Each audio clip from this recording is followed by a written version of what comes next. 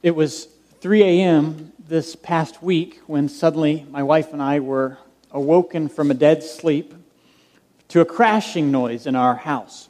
It literally sounded like someone came through the front door of our home forcefully. So awoken from a deep sleep, and then what came afterwards, you hear something like that, and you're startled and you're thinking someone's in your home. And then I heard something after that sounded like a scurrying across our floor. Exactly like a palm rat would sound if he was trapped trying to escape. There was a scurrying, there was a scuttering around. And so I had two choices between what action I should take as being the man of the home. I could reach for a weapon, right? For that first noise, somebody breaking into the house, but the subsequent noise of a scurrying really made me reach for another weapon. And this other weapon was our correctly named and rightly named cat named Ninja. So I'm literally in our bedroom, and he's happened to be laying on the bed, and I hear this noise in the other room. And so I grabbed the cat, literally went to our bedroom door, opened the door, tossed him out, and I'm like, get it. Go get it, whatever it is. And the cat turned and looked at me like, that is not a palm rat. You are out of your mind. And so he just stayed there looking at me. And he has a track record of getting any type of critter that's in our house, And so I thought for sure that would work, and it didn't. And so now I have to go explore the house and find what this noise is. And it comes to find out that the initial loud popping was our tiles in our living room floor, where they're supposed to be. It really turned into a mountain range. The two tiles, like tectonic plates, cracked and popped up, and there was tiles from the beginning of our living room about 6 rows down, all cracked in a line, and that was the initial pop, and the scurrying noise was the tile continuing to move and shift. And so at 3 a.m., I'm going to go back to bed, but I am laying in bed and I can hear this noise of creaking and popping. Really doesn't help with trying to go back to sleep, because I'm thinking every little creaking noise is more work that I have to do. Every little pop is more effort tearing up tile. And I tell us that story because at that moment, I'm vulnerable. In my weakest moment, I'm thinking, I have a lot to do. I have a sermon to prepare. I have to preach this week. I have meetings. My wife is thinking, I'm pregnant. I'm about to have another baby. I'm just trying to get our house in order. And so she's been in nesting mode, organizing the house. And this actually happened the last time, right before she gave birth. And so she joked that the Lord is really teaching her patience and to trust in Him, not her surroundings or circumstances. So our house has been destroyed. But in that moment, I'm thinking natural thoughts. I'm not thinking, how is God going to be glorified in this situation? I'm not thinking those things. I'm thinking natural thoughts. I'm thinking human thoughts, physical thoughts of one more thing to do, one more thing on the list, work, effort. But it turns out that through this process, that it was something that glorified God. It was something that edified, I believe, the church. I put it out on Facebook, some of this problem, and so many friends and members of the church came, and I had people showing up ready to help tear up the floor. Someone from our new members class, not even a member here, 3 or 4 days in a row, right after they got off work, came over and spent hours helping me. As I'm working on spiritual stuff, I'm able to come home, and there was one day where I couldn't get out of the office to come help. I got pulled into a meeting, and they're there at my house working, And what a glorifying message of what the body does. The church body coming around, because it's not just in the good times that you have family, it's also in bad times. And that's what a church family is for. And so there was another member of the church that just so happened, right, to buy the perfect tool that we needed for the job. I don't know if you've ever tried to tear up tile before, but we had a chisel and a hammer. Better than that, we had 2 chisels and 2 hammers. That's what we were doing. But someone from the church had a very expensive power jackhammer tool that they just got like 3 days before. And so, I mean, there was this huge effort. Others called and said, hey, I don't know how to do that work, but what I can do is make you a meal. Others said, hey, I can't do that, but I can clean and I can help dust. And so there was all these ways how God was glorified in the midst of this. So whether you eat, drink, or whatever you do, fixing tile, right? You do it all for the glory of God.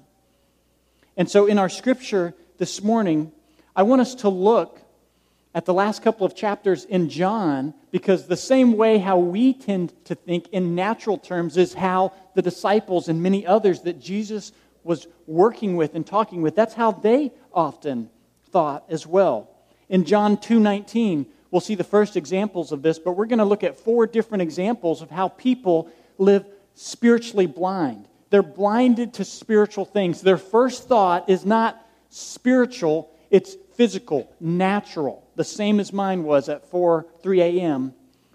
last morning. So John chapter 2, beginning in verse 19. So the Jews said to him, what signs do you show us for doing these things? Jesus answered them, destroy this temple, and in 3 days I will rise it up. The Jews then said, it has taken 46 years to build this temple, and you are going to raise it up in 3 days? But he was speaking about the temple of his body. So Jesus here is speaking of something spiritual, and everyone around him says, it's taken 46 years to build this, and you're going to destroy it and build it in 3 days? They miss the whole spiritual aspect. The rest of the verse says, when he was raised from the dead, his disciples remember what he said. But we know that Jesus told them after 3 days he would rise, that he would be put to death and he would rise. And it wasn't until after it happened that they realized it. And they were with Jesus for 3 years. And so even the disciples were spiritually blind to some things. When we look in John chapter 3, the very next chapter, Jesus speaking to Nicodemus.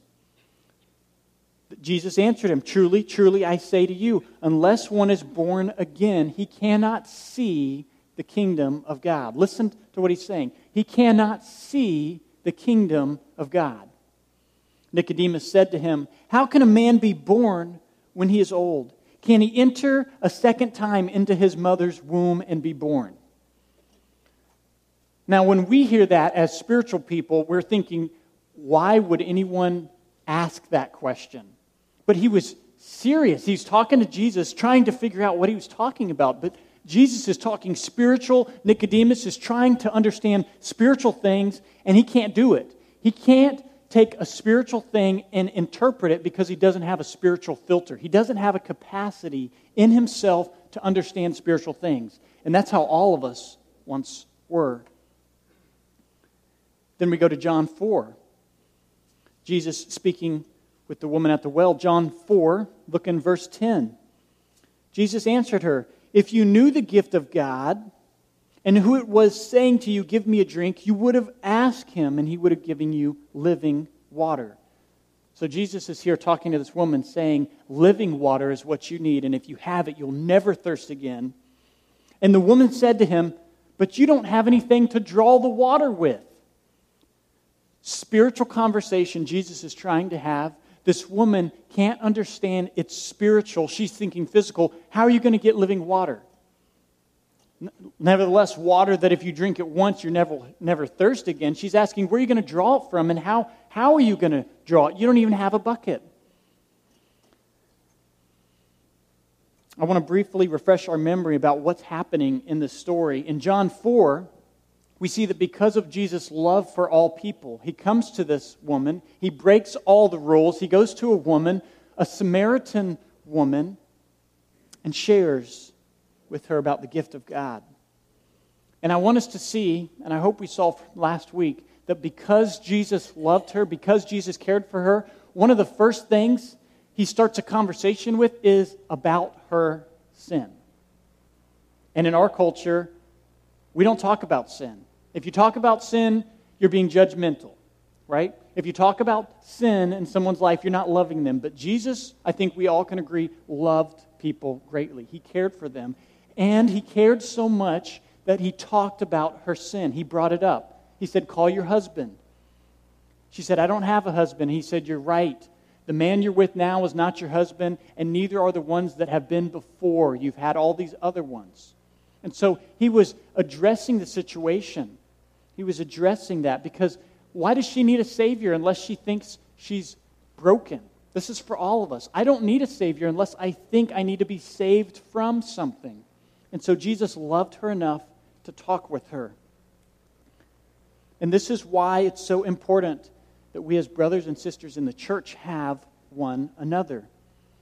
Let's pick up in verse 25 here in John chapter 4. Verse 25 of John chapter 4.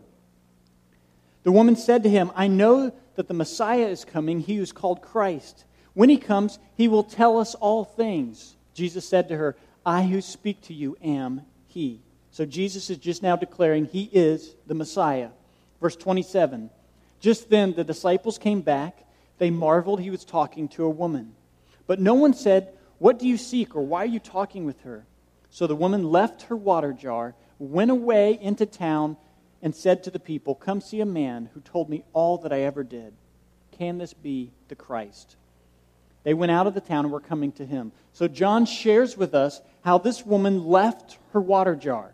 The very reason she was there was to gather water. She had a conversation with Jesus, and he said, I can give you living water, spiritual conversation. She became a believer, a follower in Jesus Christ. She was made new, born again. She left the water jar. The whole reason she came, because she had living water. She ran to the town to tell the town about Christ. Verse 31. So that's the event that has taken place. Here in verse 31 is a conversation sandwiched between the event. All right, so Jesus talked with this woman. She became a follower of Christ. She ran to the town to tell the town about Jesus. And then verse 31, it says, meanwhile, the disciples were urging Jesus, saying, Rabbi, eat. But he said to them, I have food to eat that you do not know about. So the disciples said to one another, has anyone brought him something to eat?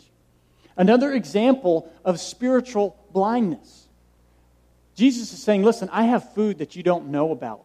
And they ask what? Has someone brought Jesus a snack? I mean, did he pack a lunch when we weren't looking, or did he eat something? We've been around him the whole time. Where's this food? They're looking in the physical, and Jesus is speaking about spiritual. This leads to point number 1 that I want us to make sure we understand. Humanity by nature is spiritually blind. Humanity by nature is spiritually blind. And I want to share, and I want to spend some time on this because it's so vitally important for all of us to understand. As Christians, it's important for me to understand as a Christian and as a pastor. Because if we understand that the work of the Holy Spirit must illuminate someone's heart and mind, if we understand that, it's going to change how we interact with them. If we don't remember that people are spiritually blind, we can easily get frustrated at them. We can easily lose our patience with them. We can get angry at them. We can get bitter at them. Because as we grow, church, in the Bible, listen, we're reading God's Word and we're learning principles. We're learning things God is teaching us about ourselves. We're learning things God is teaching us about this world and about others, about sin, about holiness. So because of God's Word, because of our study of the truth, we can know, hey, this gives life. And then we can know, hey, if we do this, it brings about death. This brings joy. This brings cursings. This brings good relationships. This brings bad relationships. So we're growing in all these things. So we have a conversation with somebody, and we've been praying and praying and praying for a conversation we're going to have with someone. And we have that conversation, and what happens? Right? I mean, have you had that? Right over their head. I mean, and you just laid it out so clearly what the problem is in their marriage. Or you laid it out so clearly, the gospel. Or you laid something out so clearly, and you've been praying about it. And it's like they didn't even hear a word you were saying. And then we can easily become frustrated. We can easily say, why don't you get it? Are you blind? Yes. That's exactly the truth. Yes, they're blind. And we must understand that. They don't have a capacity to understand spiritual things. And so when we understand that, we approach situations differently. We don't let their blindness influence our actions and our responses to their blindness. That's what it means to be a follower of Christ. Scripture says we used to live in darkness. This is also us. Many times we can live in spiritual darkness as well. We still have the capacity to enter into sin. Just because we're a believer doesn't mean we are made perfect now. This is why God gave us the church.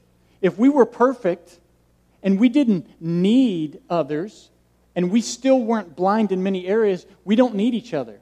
We don't need most of the New Testament if we're not spiritually blind anymore. But Scripture says we are, and we enter into those things, and we do have problems, and I need you, and you, and you, and you in my life, and we need each other in our lives, because the Holy Spirit, through the Word of God, is still teaching us things. And many times He uses you. Many times He uses His Word. But He's always doing things according to His Word. So we should not have the mindset, because we're Christians, that we have the corner of the market on all things spiritual. Because when we have the corner of the market on all things spiritual and we're never able to be wrong, you have just reached the pinnacle of the Christian faith. And Scripture says you're never going to do that until you reach eternity with Him. I mean, so Paul says, if I boast in anything, I boast in the Lord, not my brokenness. So I'm boasting in Him, not me. I've not yet arrived. We see Paul at the end of his life where he says, I'm still pursuing to be like Christ. I mean, so that is the action. When we think we're way up here and everybody else is way down here, it's called pride. That's what it's called. And many times I have it in my life. And I don't think I do. That's the problem with pride, right? But you may see it, and my wife may see it, and that's why I need you to talk with me about it. And that's why you need us to talk with you about it, and your spouse to talk with you about it. You ever notice how many sins you see when you get married in your spouse that you didn't see before? Right?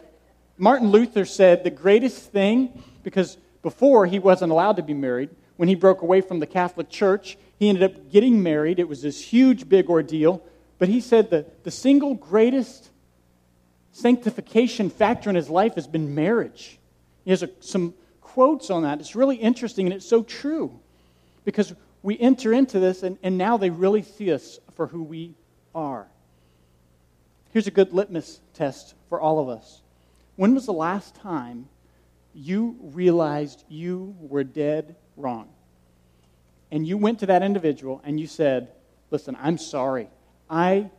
Please forgive me. I have failed. I'm wrong. When was the last time you did that? Has it been weeks, months? Can you not remember the last time? Because as Christians, listen, it should be happening all the time. And if it's not, here's a couple of things that could be happening. If it's not happening in my life, number one, nobody's talking with me about it. Might be true.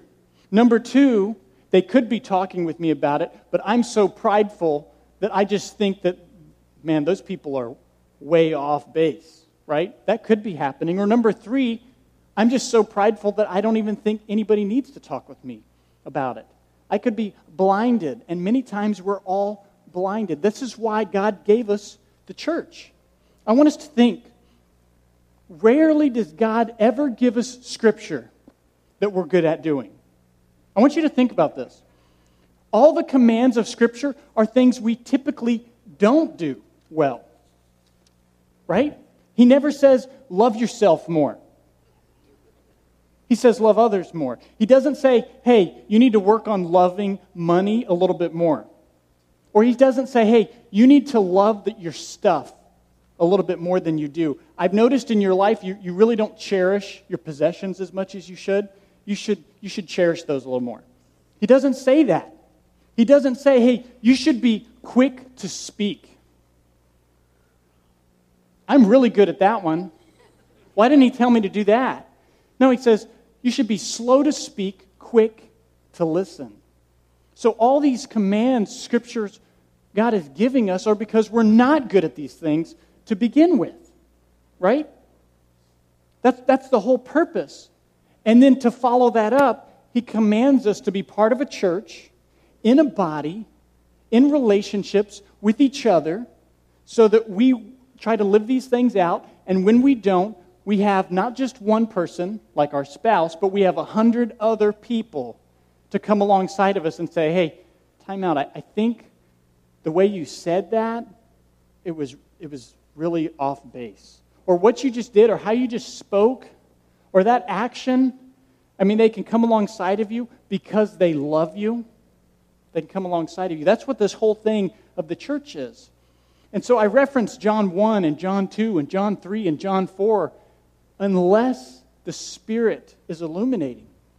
We need to understand we were completely blind to all things spiritual. Now we've been given the Spirit, but we still have the flesh.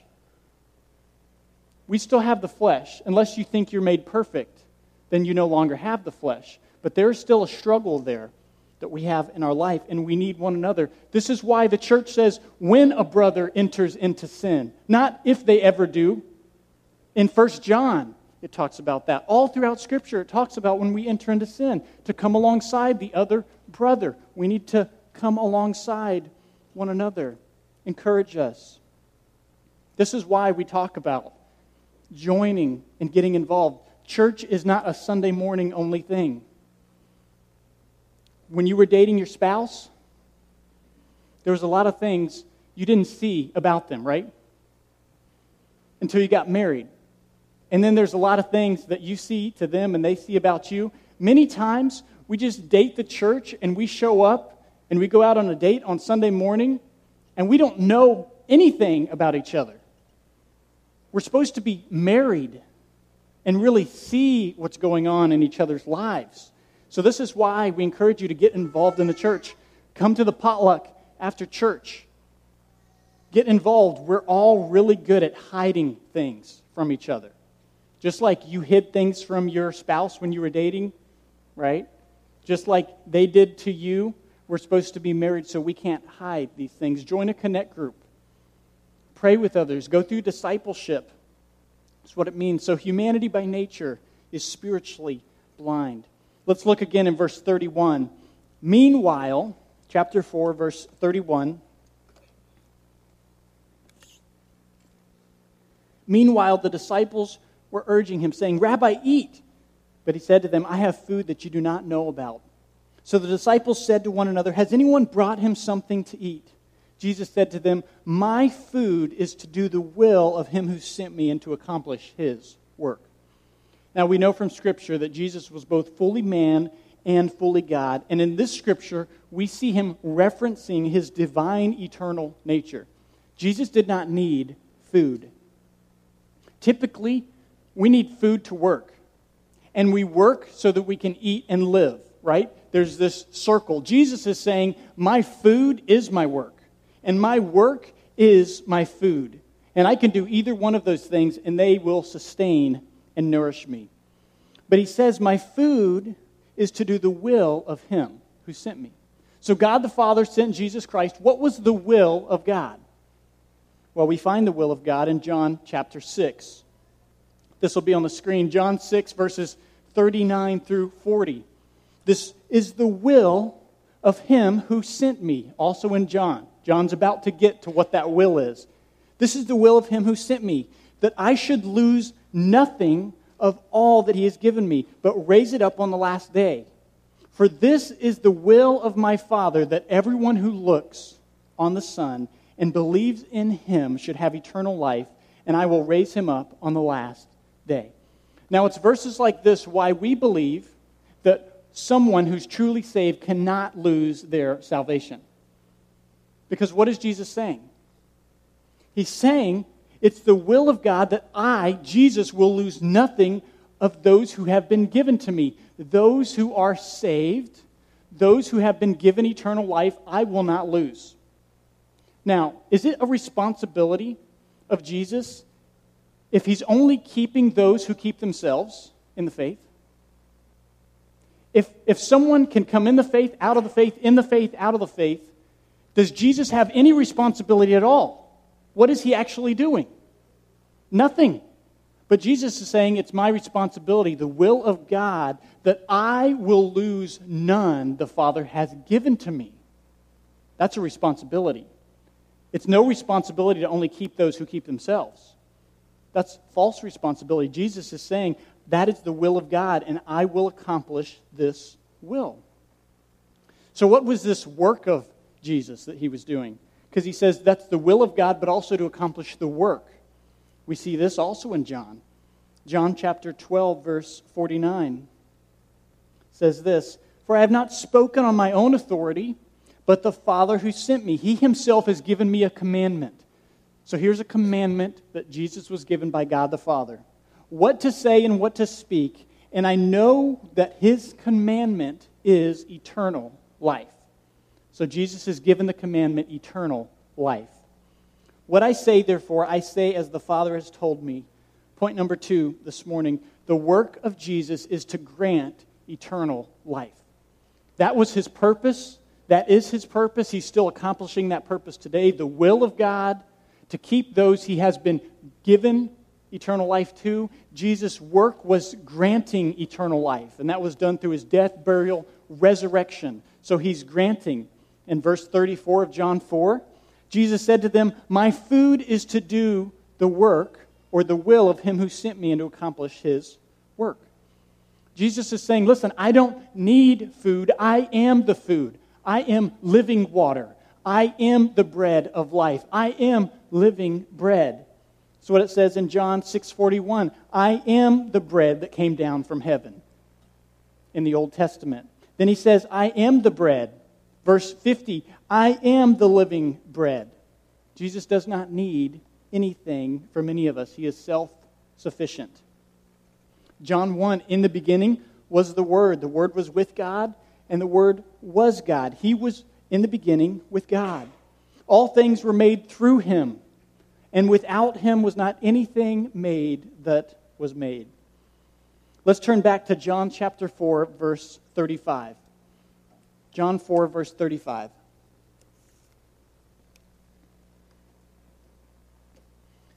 Jesus goes on, and this can get confusing until we understand what it is he's speaking about. Verse 35, do not say there are 4 months, then come the harvest. Jesus is speaking to them here about natural physical life, trying to help them understand. 4 months was the time typically from planting to harvest. Planting to harvest. He said, do not say 4 months is how long it has to take.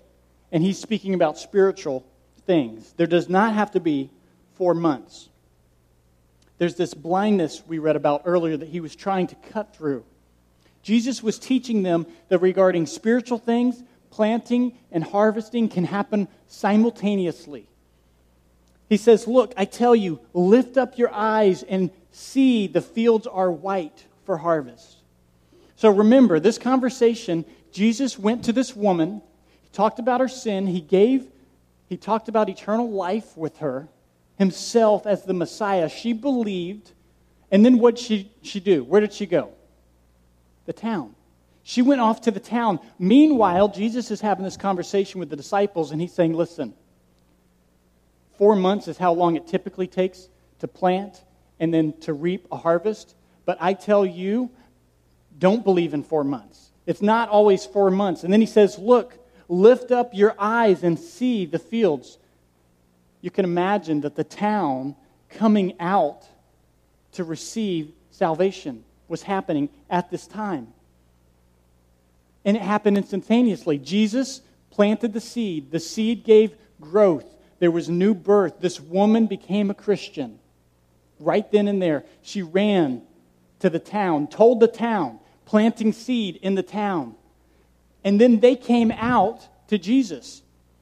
Let's look in verse 36. Already the one who reaps is receiving wages and gathering fruit for eternal life, so that the sower and reaper may rejoice together.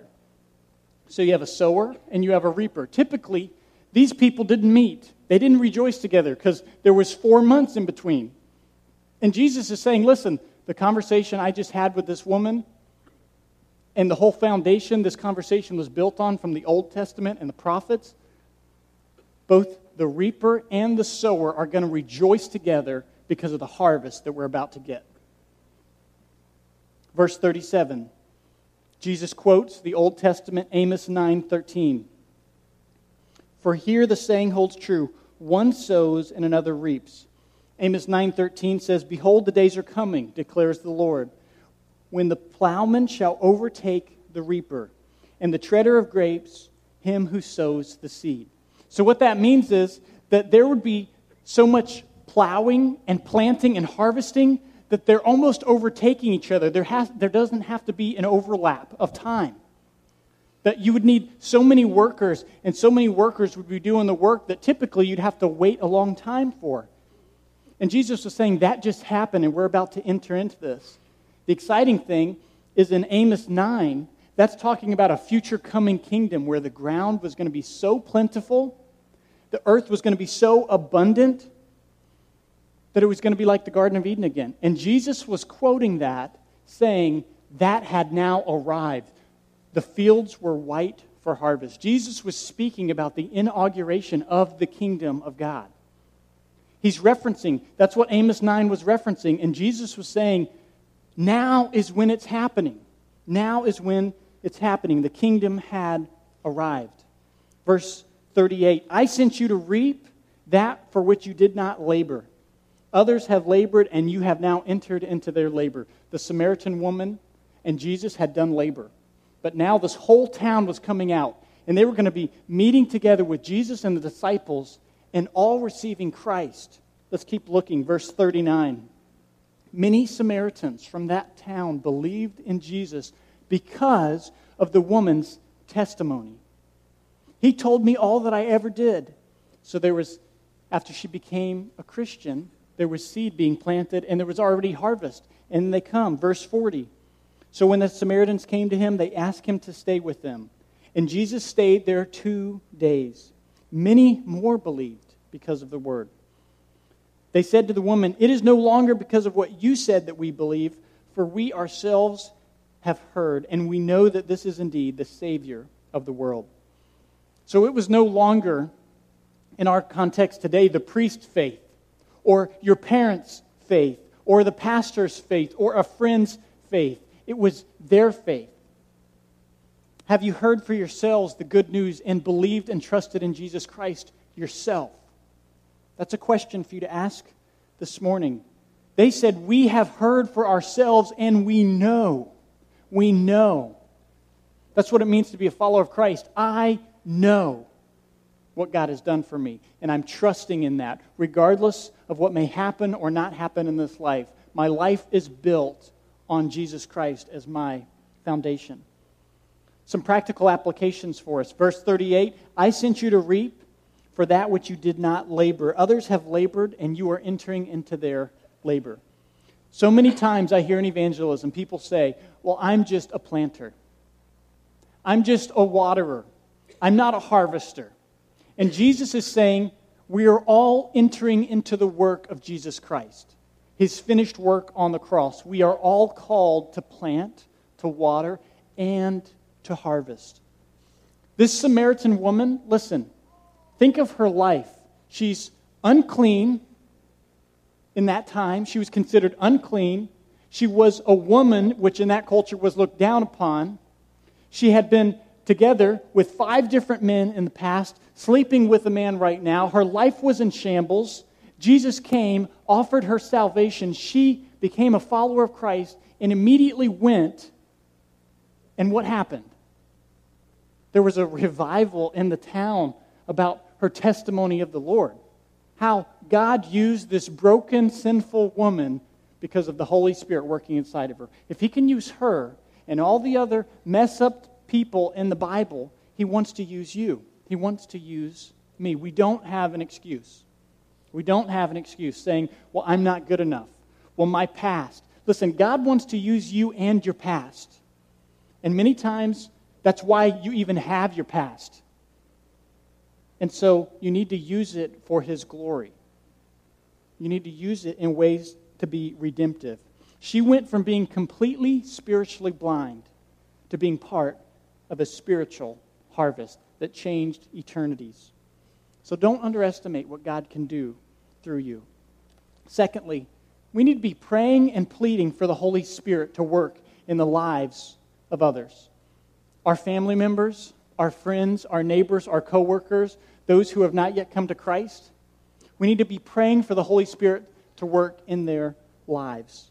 This is what we saw with Nicodemus. This is what we saw all through John. 2 Timothy chapter 2, verse 24 will be on the screens here, but listen to what it says and think about it in the context of evangelism. The Lord's servant must not be quarrelsome, but be kind to everyone, able to teach, patiently enduring evil, correcting his opponents with gentleness, that God may perhaps grant them repentance leading to a knowledge of the truth. I want to read that again. That God may perhaps grant them repentance leading to a knowledge of the truth. They don't have a knowledge of the truth unless they have repentance, and they don't have repentance unless who grants it? That's what the Scripture just said. God has to grant it. So we need to be in prayer that the Holy Spirit work and illuminate lives. We have to use God's Word because it's God's Word, how He says He illuminates lives. So we need to be in prayer for the Holy Spirit to be active and moving. Third, we need to remember what God's Word teaches us about spiritual blindness. The spiritual blindness of those in our lives, but also of ourselves. We need to remember Christ did not become frustrated at you. He didn't become upset at you because you didn't get it. Why? Because He knew you couldn't. You didn't have a capacity. He's not frustrated at us when we don't understand something spiritual because many times we can't. That's why He's given us the church. But before we were a believer, He was still pursuing us and loving us. And so in our life, we need to exhibit the same type of compassion towards others, the same type of patience that God has exhibited towards us. We were blind, but now we can see because of the Holy Spirit in our life. We need to do the same to others in our lives, have compassion and come alongside of them because they don't see it. Listen, when you meet someone who professes Christ, yet they don't have patience, they don't have kindness, they don't have mercy or grace or love towards others, it's probably because they themselves don't understand how broken they are. When they don't exhibit what God has exhibited to them, the patience with them, and they think they're up here, it's probably because they don't understand how much God has done and is doing for them. So they're either one, spiritually blind still, or two, they dimly see. They dimly see. And rather than being upset at them, rather than being bitter at this person who's saying they're a Christian, and maybe they are, but rather than being upset that they don't see it, you should have mercy and compassion on them, that they have yet to see these things in their own life that are so clear to you. That's a mercy and a grace of God. If you can see somebody else's issues, that's a mercy and a grace of God because you didn't naturally see spiritual things. And neither did I.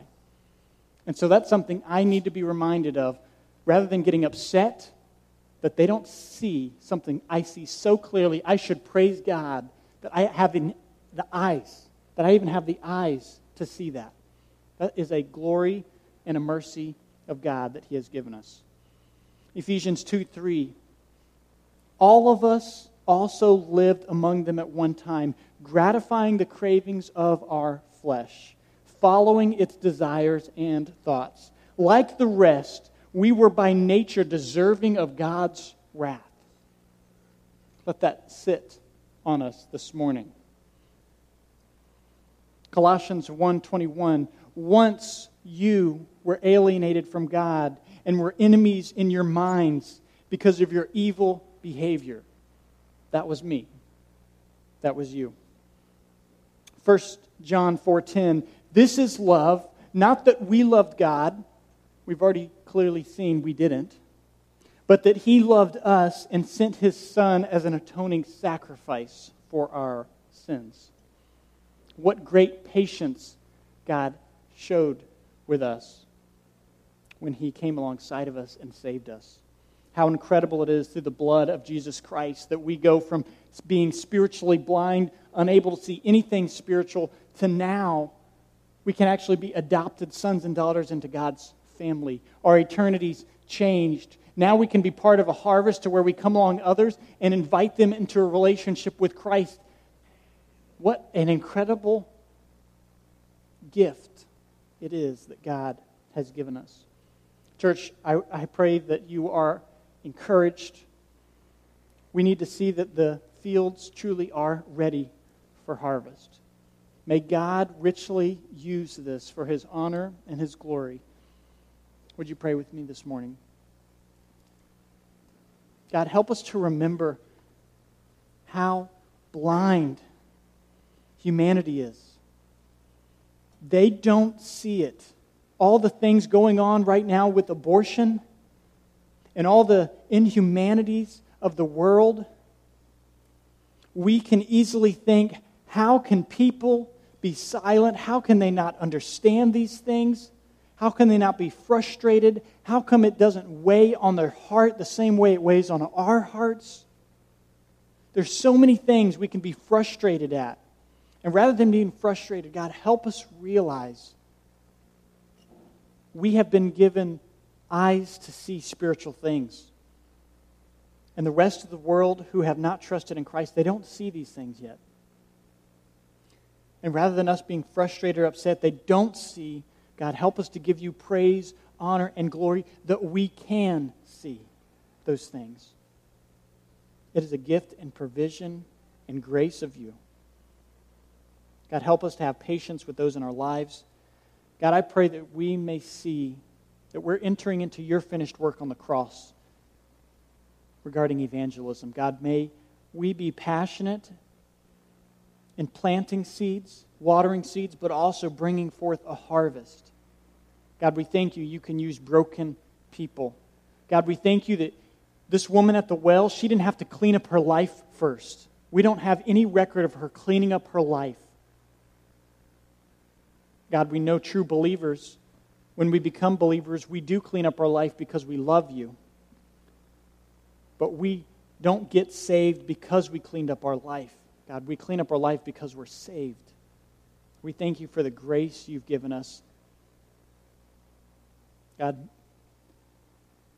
may we decrease and may you increase as we've learned in your word. God, we thank you for this morning and the provision of your word. Illuminate our hearts and minds on a continual basis. We need that. We thank you for allowing us to see. It's in Jesus' name we pray. Amen.